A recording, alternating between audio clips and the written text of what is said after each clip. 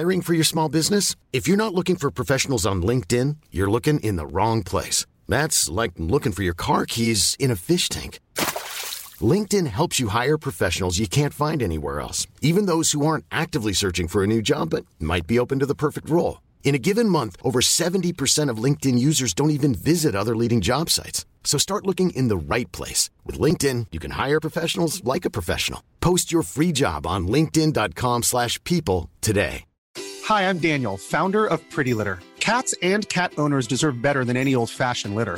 That's why I teamed up with scientists and veterinarians to create Pretty Litter. Its innovative crystal formula has superior odor control and weighs up to 80% less than clay litter. Pretty Litter even monitors health by changing colors to help detect early signs of potential illness. It's the world's smartest kitty litter. Go to prettylitter.com and use code ACAST for 20% off your first order and a free cat toy. Terms and conditions apply. See site for details. Du lytter til en podcast fra Nordjyske Medier. Så er det weekend på ANR. Her kommer manden, der får stive brystvorter ved tanken om World of Warcraft. Johnny Gade! What up, og velkommen til Weekend med Johnny Teddy Jesus, som endnu en gang sidder i Wuhan 2.0. Jeg sidder i minkdistriktet i Hjørring City. Jeg er fuldstændig muret inde. Der står folk i rumdragter ude foran mit stakit og bare kigger ondt ind på mig med automatiske rifler. Jeg er fuldstændig i lockdown. Fordi jeg lever jo i epicentret, simpelthen, Hjørring City. It's a tough life out here, men vi gør, hvad vi kan for at overleve. Så hvis det lyder lidt anderledes end normalt, lidt mere mærkværdigt end jævnligt, jamen så er det fordi, at jeg sidder på min hjemstavn i Hjørring City. Jeg har simpelthen rullet hjemmestudiet ud her i mit hjem. Og ja, jeg sagde hjem, jeg sagde ikke hjemmøl, fordi det er der ikke noget af, vel, statsminister. Anyways, i dag der skal det handle om adskillige ting, blandt andet drama på Borgen, men det skal også handle om en komiker, som er ude i en slags diss track battle med politikere. Generelt politikere er lidt et tema, selvom jeg absolut ikke går op i politik, så kan det ikke lade være med at blive lidt et tema i den her omgang. Men vi skal også kigge lidt på mundbindene, hvilket også ender med at blive lidt af en politisk sag, fordi hjælper de overhovedet? Der er faktisk nogle danskere, der har kigget lidt på det, og de er faktisk skeptiske. Vi skal også kigge på Twitch og noget med livestreaming. Ja, der er også lidt til de unge mennesker, de lige kan få nogle stive nips over. Og så skal vi kigge på verdens lækreste mand, og vi skal kigge på en tidligere verdens lækreste mand, og så skal vi kigge på den mest fucked up tatovering, jeg nogensinde har set in my entire lifetime. Hvis du synes, det lyder som noget, du bare gider at bruge et par sekunder på, fedt, så overvej lige at bruge et par ekstra sekunder på det, fordi det er altså et lidt længere show det her, det kommer til at være fabulous. Så tak fordi du er her. Jeg håber, du får en fantastisk weekend. Det skal jeg lige huske at sige, mens jeg har dig. Love you long time. Weekend med Johnny Gade på ANR. Mette Frederik, nu synes jeg, du strammer den lidt. Jeg synes ikke, at jeg ved ikke, om du er stram med det vil jeg ikke stå og sige, men du strammer den i hvert fald. Det gør du altså. For der er kæmpe drama i den politiske verden, og det er sjovt for os, der bare står som bystander og så kigger på. Især hvis man er sådan forholdsvis neutral, hvad angår politik, så kan man bare pege fingre på dem alle sammen og stå og grine. Og det er lidt ligesom, når folk slås på legepladsen, men man ikke selv er en del af slåskampen, så kan man bare sige, hold kæft, han brækker lige armen om der. Fordi der er sgu noget drama på Borgen, og det er fordi, at stakkels Mogens Jensen, han måtte pakke sit tøj og sige pænt farvel. Han kunne simpelthen ikke overleve hele minkfadesen. Og han er fødevareminister, hvis ikke man lige kender ham. Don't worry, jeg vidste heller ikke lige, hvem han var. Men han bliver simpelthen nødt til at forlade politik for nu. Han vurderer, at han ikke har noget opbakning og tillid fra de resterende politikere, efter han har været med til at træffe den her beslutning om, at minkene de skulle aflives.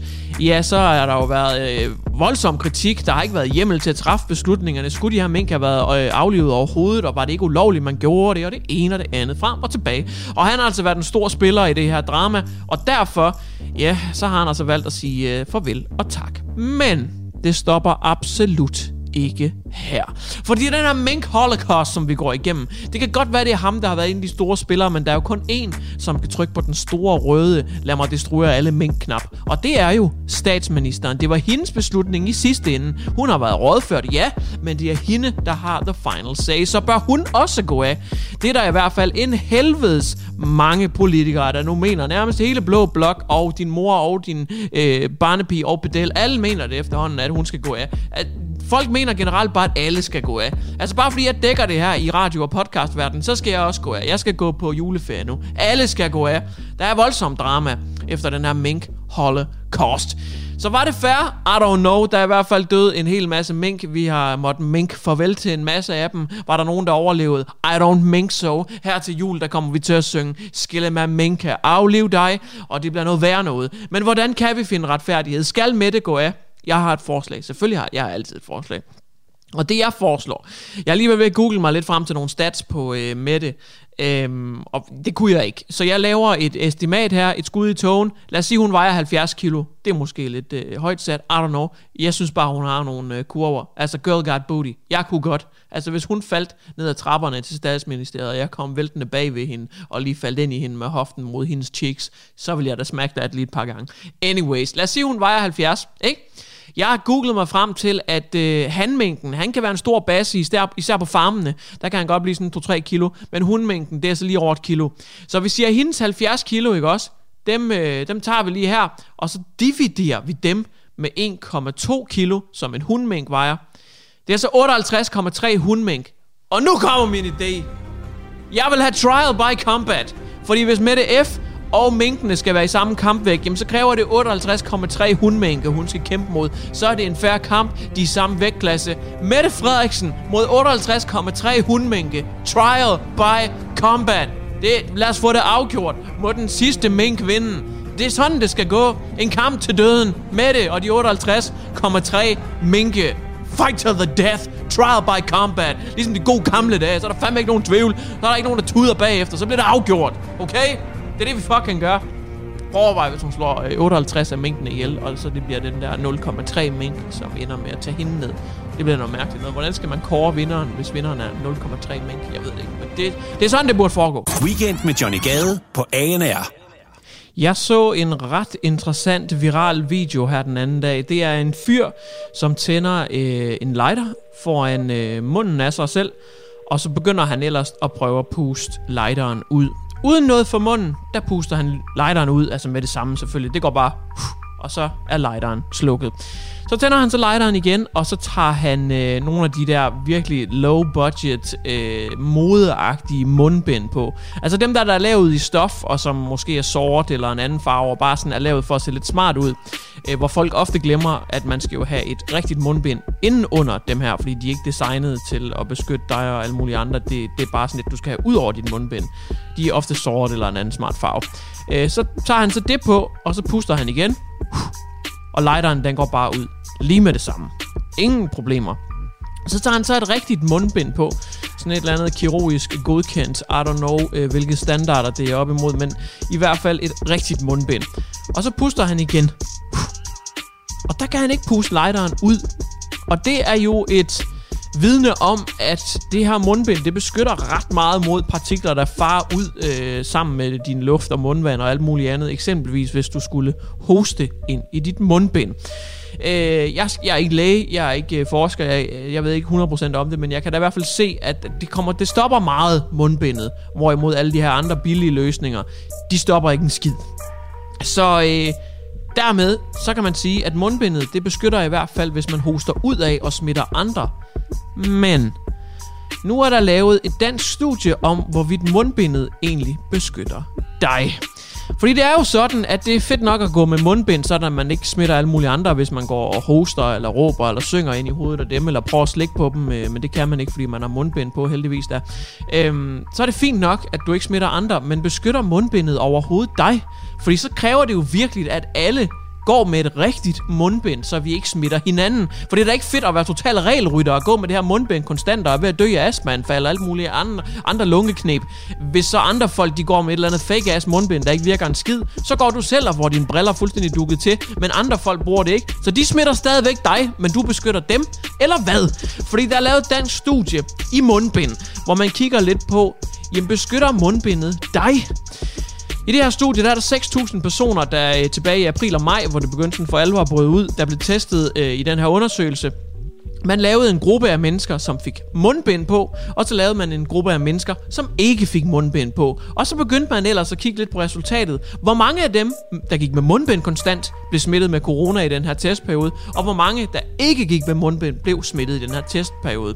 6.000 er alligevel et forholdsvis stort studie, men det er ikke the end of all konklusionen her. Men den gruppe, som gik uden mundbind i perioden, 2,1% af dem, de fik corona. Altså dem, der slet ikke gik med mundbind, de fik altså 2% af dem cirka corona. Hvad så med dem, som gik med mundbind? Det var også cirka 2%, som fik corona. Helt specifikt så er det 2,1% op imod 1,8%, men næsten det samme antal her. Altså vi er altså nede på 0,3% difference. Ellers så er det altså det samme antal mennesker, der fik corona. Er det ikke sindssygt? Dem, der gik med mundbind kontra dem, der ikke gik med mundbind, det var cirka det samme af de her folk, som fik corona. Hvilket vil sige, at studiet kunne ikke bekræfte, at mundbind beskytter mod smitte. Der er selvfølgelig nogle højtstående instanser, der er begyndt at reagere på det her. Hvad sådan lidt, jamen hvad fanden i helvede foregår der? Altså vi bruger, jeg ved ikke hvor mange mundbind, de bliver smidt overalt i naturen nu, og det er dyrt for folk eksempelvis på indkomstløn eller overførselsløn og alt det her. Altså det er også en udgift og den slags. Altså, det, og nu kommer de og siger, at det fucking ikke hjælper en skid, udover at du beskytter andre. Men hvad så med alle dem, der går med de her mundbind, som ikke virker? Alle dem her, der går med modmundbind, og alle dem her, der går med sådan noget fake ass shit, som ikke virker. De beskytter jo ikke os, så det er kun os, der går med mundbind, der beskytter udad. Men mundbindet beskytter ikke os selv mod smitte udefra. Eller hvad? Overskriften på studiet, det er bare, at man kan ikke bekræfte, at mundbindet beskytter mod smitte. Så der kan selvfølgelig laves flere studier i det her, og man kan være grundigere, og man kan finde ud af flere ting, men de kan i hvert fald ikke bekræfte, at mundbindet beskytter mod smitte. De kan heller ikke udelukke, at det beskytter mod smitte, men de kan i hvert fald heller ikke bekræfte det. Og man skulle tro, hvis man lavede sådan et studie, så ville man med det samme finde ud af, helt sikkert, det hjælper at blive ved med at bruge det fucking mundbind. Men det kan de ikke bekræfte. Det kan de simpelthen ikke bekræfte. Og det kan man så tage og bruge til, hvad man vil. Altså, det er jo lidt ligesom at sige, forskere har lavet et studie i, om solen den er varm. Det kan de ikke lige bekræfte. De kan ikke lige bekræfte. De tror, den er varm, men de kan ikke lige bekræfte. Men stadigvæk, det er da ret foruroligende. Jeg synes da i hvert fald, det er pisse irriterende at rende rundt med det der mundbind konstant, når jeg handler og shopper og alt muligt andet. Og så ser man dem her, hvor man bare kan se, at du har ikke et mundbind under dit lille modebind, som ikke hjælper en fucking skid. Det vil sige, at du kan smitte mig, mens jeg render rundt og beskytter dig. Og det synes jeg er noget pis. Weekend på ANR med Johnny Gade. Hvis der er nogen, der kender til at have hater, så må det være Twitch-streameren Pokimane. That's right. Twitch-platformen, hvor man kan livestream. Hun er en af de største derinde.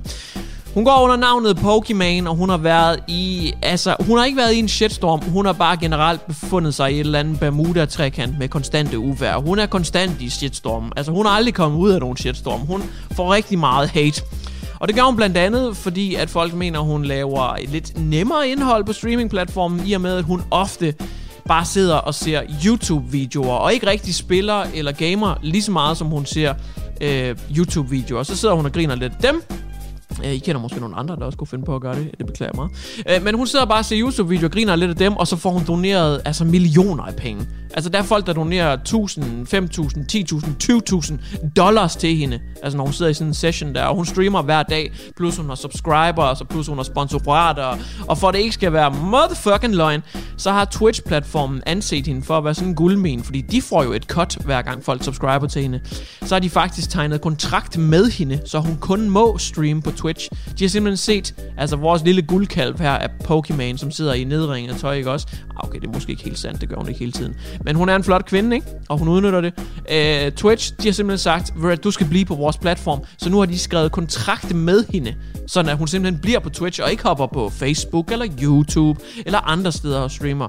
Så hun har penge nok. Men hun har også fået hate nok, skal jeg love for. Nu har hun så været ude og gøre en ting, som det kan man umuligt sige er moralsk forkasteligt. Altså det er klokkeklart at sige, at hun er millionær gange en milliard lige pt. Men hun har simpelthen været ude og sige nu, I skal stoppe med at donere penge til mig. Og joken her går på, at det er sådan nogle sweaty bumsebefængte, overvægtige mænd, som sidder hjemme i deres kælder og ser hende stream, og ser, hvor lækker hun er. Og så donerer de bare en masse penge og siger, her, tag alle mine penge, Pokémon. Og så donerer de alle deres bistandshjælp til hende, eksempelvis. Det er sådan joken. Man kalder dem for simps i det moderne, digitale samfund. Men hun har simpelthen været ude at sige nu, lad være med at give mig alle de her penge. Så i samarbejde med det firma, som hun bruger til, det firma, der laver det streamingprogram, hun benytter sig af, der har hun fået lavet en feature, så man max kan donere $5 til hende nu. $5, det er det maksimale, man kan donere til hende nu. Så der er ikke nogen, der kommer til at smide $1.000 eller $5.000 til hende i donationer og siger, ja, tag mine penge, min queen. Jeg går ud og onanerer til dig lige nu. Det kan man ikke længere. Man kan godt gå ud og onanere til hende, men kun for $5.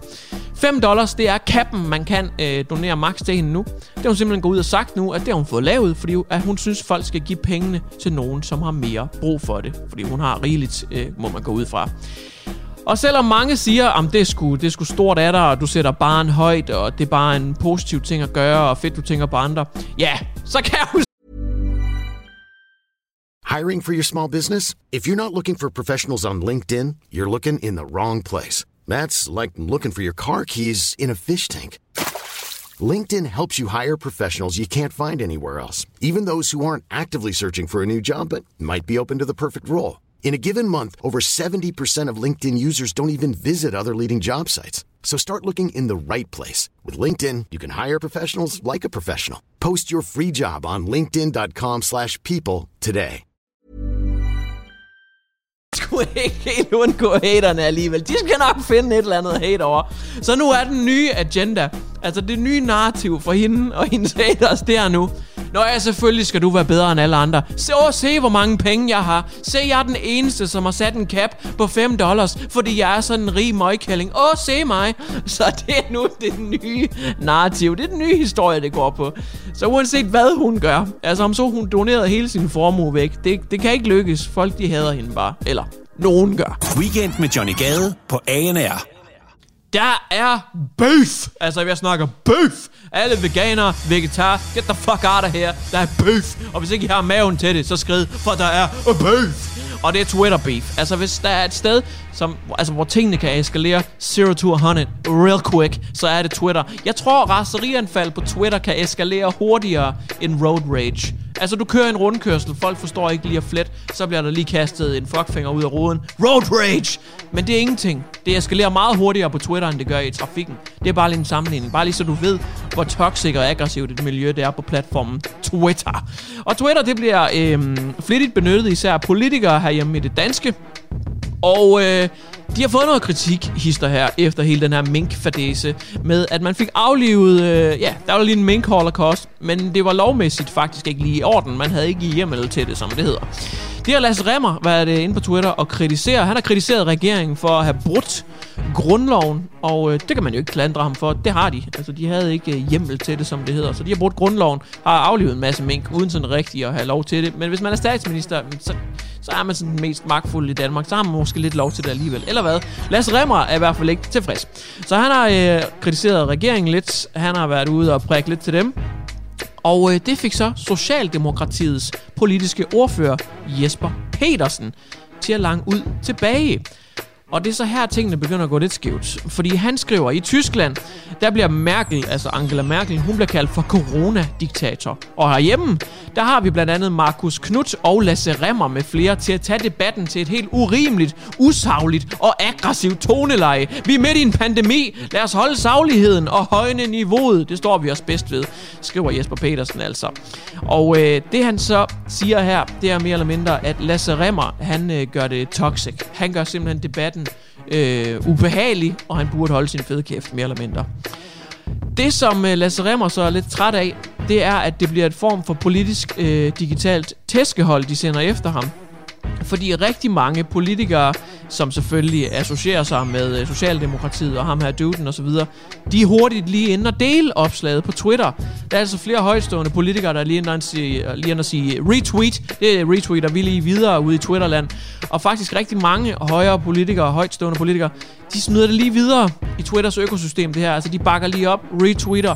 Og det føler Lasse Remmer er sådan lidt et overgreb på ham, at en politiker, han simpelthen får så meget hjælp fra andre politikere, og de spreder det her og gør ham til en bad guy i det her, hvor Lasse Rimmer egentlig bare kritiserer regeringen for at tage dårlige beslutninger. Og Lasse Rimmers pointe her er en, jeg faktisk godt kan følge, fordi han skriver nu på Facebook, og det gør han nok for ligesom at diffuse hele situationen, for ligesom at dismantle det hele. Så tager han det væk fra Twitter og går ind på Facebook. Enten for at gøre det, eller også fordi han bare er fucking bange for at svare tilbage på Twitter. Jeg tvivler dog, han er rimelig voldsom på Twitter normalt, Lasse Rimmer. Men han går ind på Facebook nu, og så skriver han, at han føler virkelig, at han står i skudlinjen, og at det sådan er et slags politisk tæskehold, de sender efter ham. Og han synes, det er fair nok, at der bliver skrevet noget om ham her, Marcus Knudt, fordi han er politiker, han har valgt uniformen, og han har indtaget slagmarken, så han må forvente at være i skudlinjen, når han er politiker. Men det er Lasse Rimmer ikke. Han er privatperson, der bare deler sin personlige holdning på Twitter, og så bliver han hævet igennem sølet af adskillige politikere, som tweeter og retweeter om ham, og gør ham til en slags bad guy, og forsøger at fjerne fokus fra det egentlig handler om, som var, at loven den blev brudt med hensyn til mink holocaust. Og det er jo en trend, som jeg kun tror, vi kommer til at se mere og mere, at de sociale medier, det bliver bare en slags slagmark, også selvom man er politiker. Altså, det er ikke længere som i gamle dage, hvor Inga, hun postede en æbletærte på Facebook, og så skrev Sure Paul over for nummer 31, det er en fucking grim æblekage, Inga. Og så skændes de lidt frem og tilbage på Facebook. Nej, det er blevet så voldsomt, fordi selv politikere er på sociale medier, og de beefer frem og tilbage, og det er lige før, at man kan vinde et valg på at få flest likes og flest retweets. Vi så jo Donalden over i The Great Straits of America. Altså, han om nogen forstår jo at begå sig på sociale medier og føre fuldstændig digital warfare. Og jeg tror altså kun, det er noget, vi kommer til at se mere og mere. Altså, vi skal vende os til, at der går ikke længe, før at statsministeren nærmest begynder at sende dick pics rundt på Snapchat og den slags. Altså, det sker. De digitale medier, de er kommet for at blive. Weekend på ANR med Johnny Gade. Hot guy alert.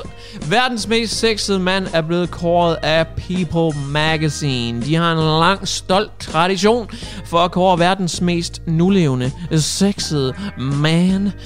Hunk. Jeg kan mærke, at jeg bliver lidt opstemt her, hvilket er underligt, fordi jeg skulle mene, at jeg var til kvinder. Anyways, People Magazine, de har altså været inde og kåre verdens mest sexede mand.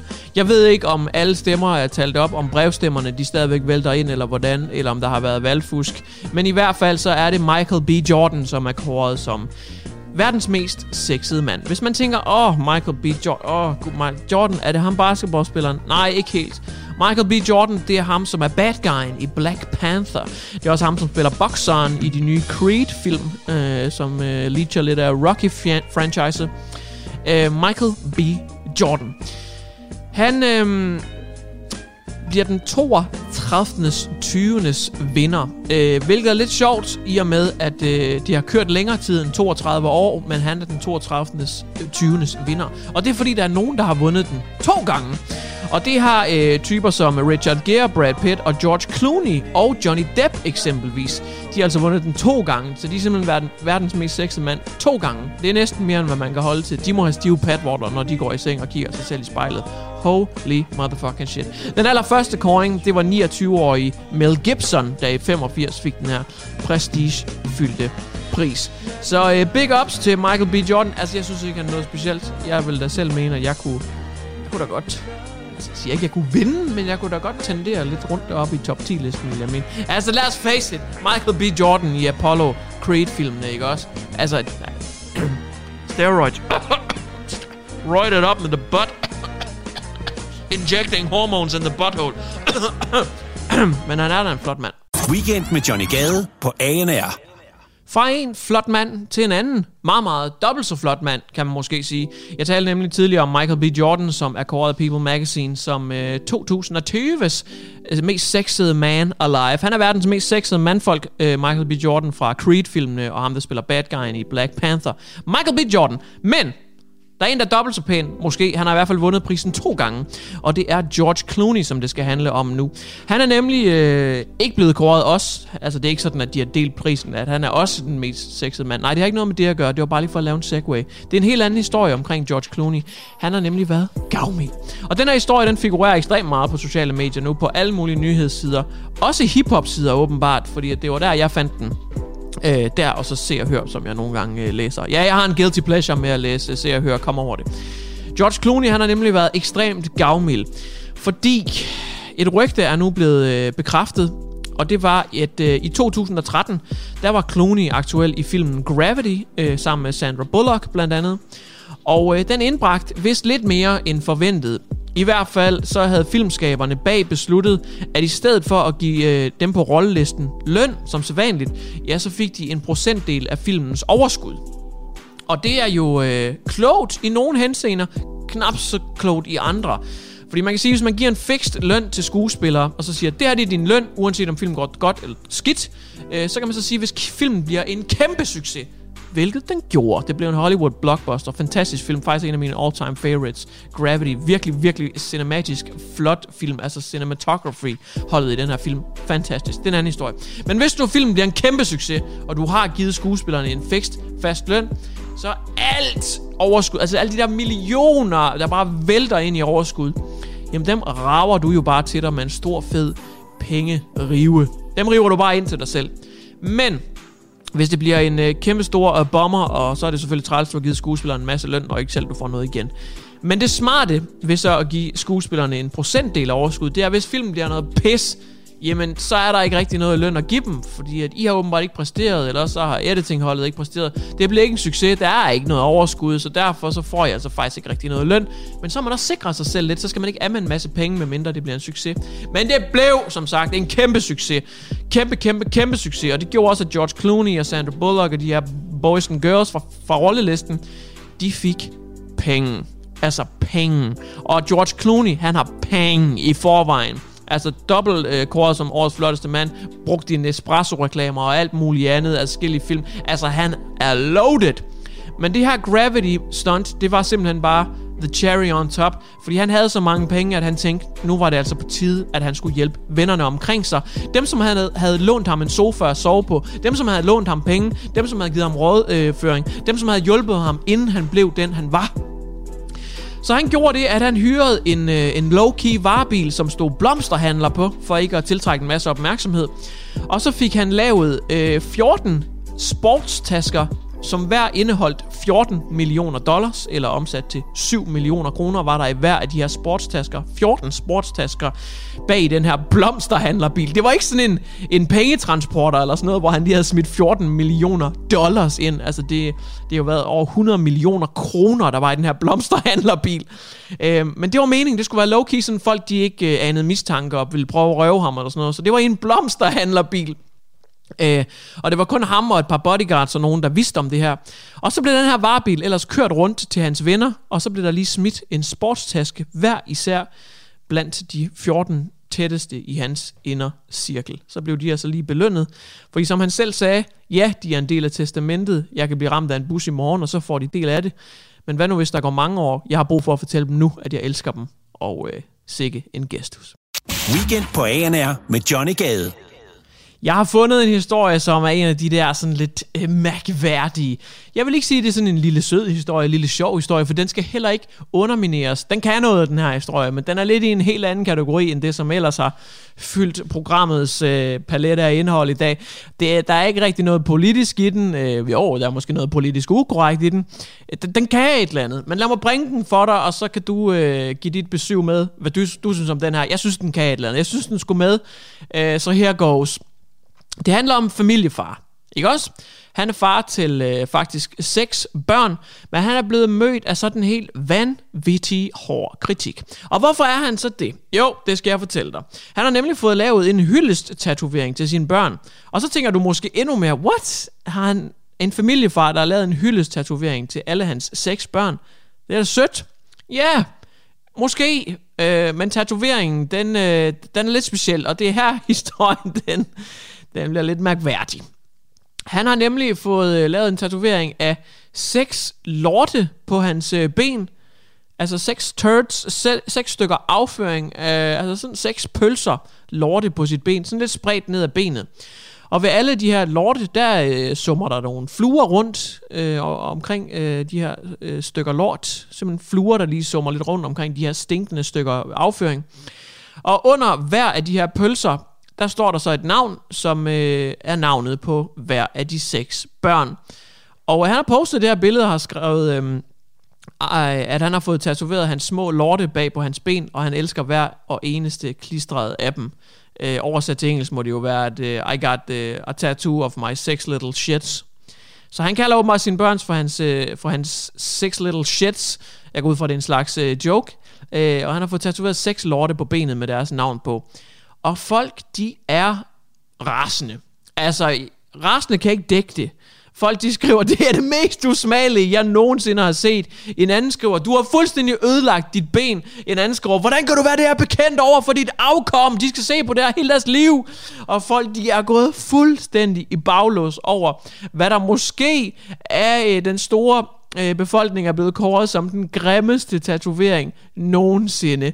Det er i hvert fald noget, der er eskaleret helt vanvittigt voldsomt på Facebook. Folk, de skriver, det er fucking ulækkert, det er fucking usmageligt, og den har gået sin sejrsgang på både Reddit, Facebook og alle mulige andre steder, den her tatovering. Han er blevet verdenskendt nu. Jeg ved ikke, hvad du synes, men jeg synes et eller andet sted, det er meget sjovt. Jeg skulle fandme ikke have den, men det er stadigvæk meget sjovt. Du har lyttet til Weekend på ANR. Hvis du kommer til at savne Johnny Gade lige så meget som en pølsefest savner skinkedåser, så lyt med i næste uge. Du har lyttet til en podcast fra Nordjyske Medier. Hi, I'm Daniel, founder of Pretty Litter. Did you know cats tend to hide symptoms of sickness and pain? I learned this the hard way after losing my cat, Gingy. So I created Pretty Litter, a health monitoring litter that helps detect early signs of illness by changing colors, saving you money and potentially your cat's life. Pretty Litter is veterinarian developed, and it's the easiest way to keep tabs on your fur baby's health right at home. Go to prettylitter.com and use code ACAST for 20% off your first order and a free cat toy. Terms and conditions apply. See site for details. Even when we're on a budget, we still deserve nice things. Quince is a place to scoop up stunning high-end goods for 50 to 80% less than similar brands. They have buttery soft cashmere sweaters starting at $50, luxurious Italian leather bags, and so much more. Plus, Quince only works with factories that use safe, ethical, and responsible manufacturing. Get the high-end goods you'll love without the high price tag with Quince. Go to quince.com/style for free shipping and 365-day returns.